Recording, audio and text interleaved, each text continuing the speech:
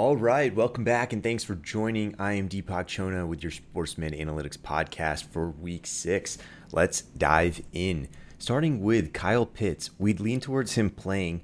The numbers project about a 10% performance dip. The real concern for Pitts owners is the 20% re-injury risk that comes with an early return from a hamstring. Next, Jonathan Taylor, a true game time decision. Data does suggest that he'll play and at nearly full per play production, but also that his backups may see some extra touches. On Cooper Kupp, very likely to play. Kupp's statements suggest a mild ankle or a foot sprain. In most cases, wide receivers can play through these without a noticeable performance impact. I'd expect the typical output from Cooper Kupp. On CeeDee Lamb, this is a little more dicey. Late week additions to the injury report have relatively high rates of sitting out 1 week.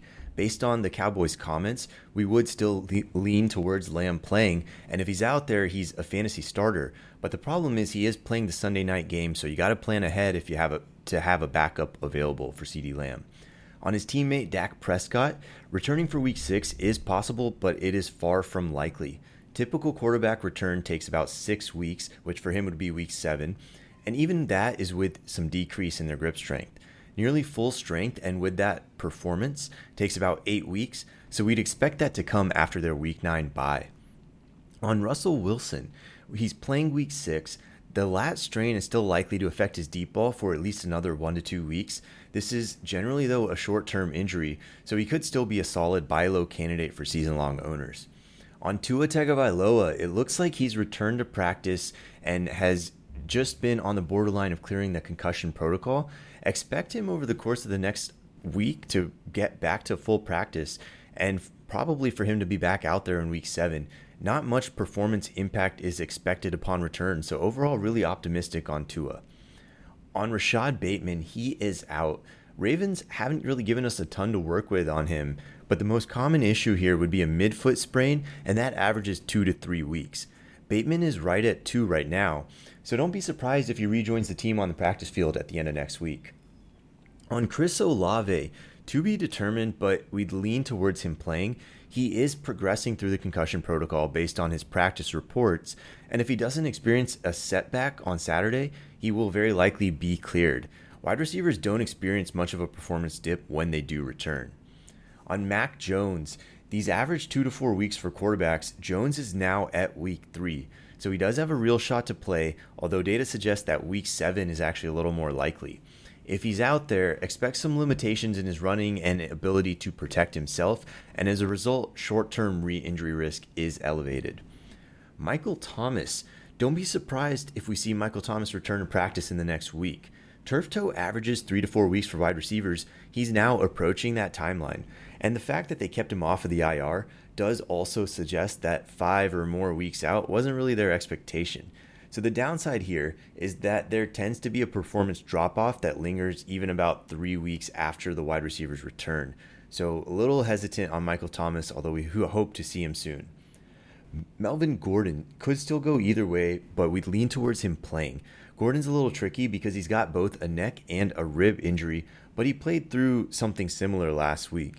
We wouldn't, however, be surprised if Mike Boone gets some extra touches. Next up, Bengals wide receiver T. Higgins. He is a true game time decision, but we'd lean towards him sitting. A re-aggravated ankle sprain typically means a significant performance drop and a high re-injury risk. We'd avoid him in DFS even if he plays, but look for him to be near full strength in about 2 weeks. Keenan Allen, definitely making moves in the right direction. If he logs a limited practice session again on Saturday, it wouldn't be surprising to see him play. Either way, I'd be temporarily avoiding him because a significant, approximately 20% performance dip is expected.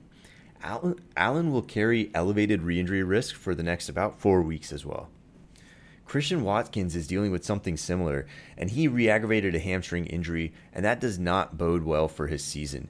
These tend to be on the severe side, usually 3 to 5 weeks, but there is a lingering performance impact, as we discussed with Allen, even after they return. So that's why Keenan Allen has been out so long. Next, Tyler Higbee. His timeline to return to practice suggests a mild ankle sprain. Most of these can be played through without any major impact on performance. I'd monitor the Sunday inactive list for Higbee, but would lean towards him playing. Next up, Damian Harris. The initial reporting implied a moderate or severe hamstring strain, and those would average at least 3 weeks out. But as typical Patriots fashion, that may have been some misleading reporting. After logging 3 limited practices in a row this week, the probability of Damian Harris playing is just slightly less than 50%. What's the take-home point? Exercise caution if you're riding that Ramondre Stevenson bandwagon. Next up, James Conner. Rib injuries for running backs average 2 to 4 weeks, and performance dips tend to last until that 4th week. Players commonly return sooner, but for reference, this is similar to the injury Alvin Kamara has had, and he did miss a week after coming back, likely due to some sort of setback.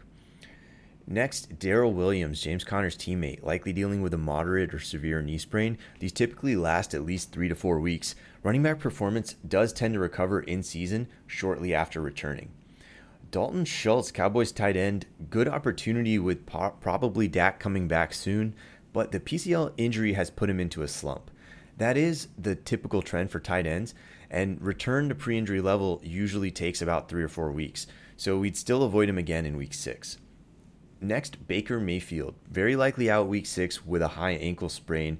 His sound's relatively mild, and quarterbacks can return as soon as 2 weeks, so he'd have a chance to play week 7, but to be determined. And then Bears wide receiver been a sleeper candidate for a little bit now because he's coming back from injury pretty soon here. I'd expect his return week 7. And return from high ankle surgery usually involves a 2-week ramp up, but a relatively quick return to pre-injury levels otherwise.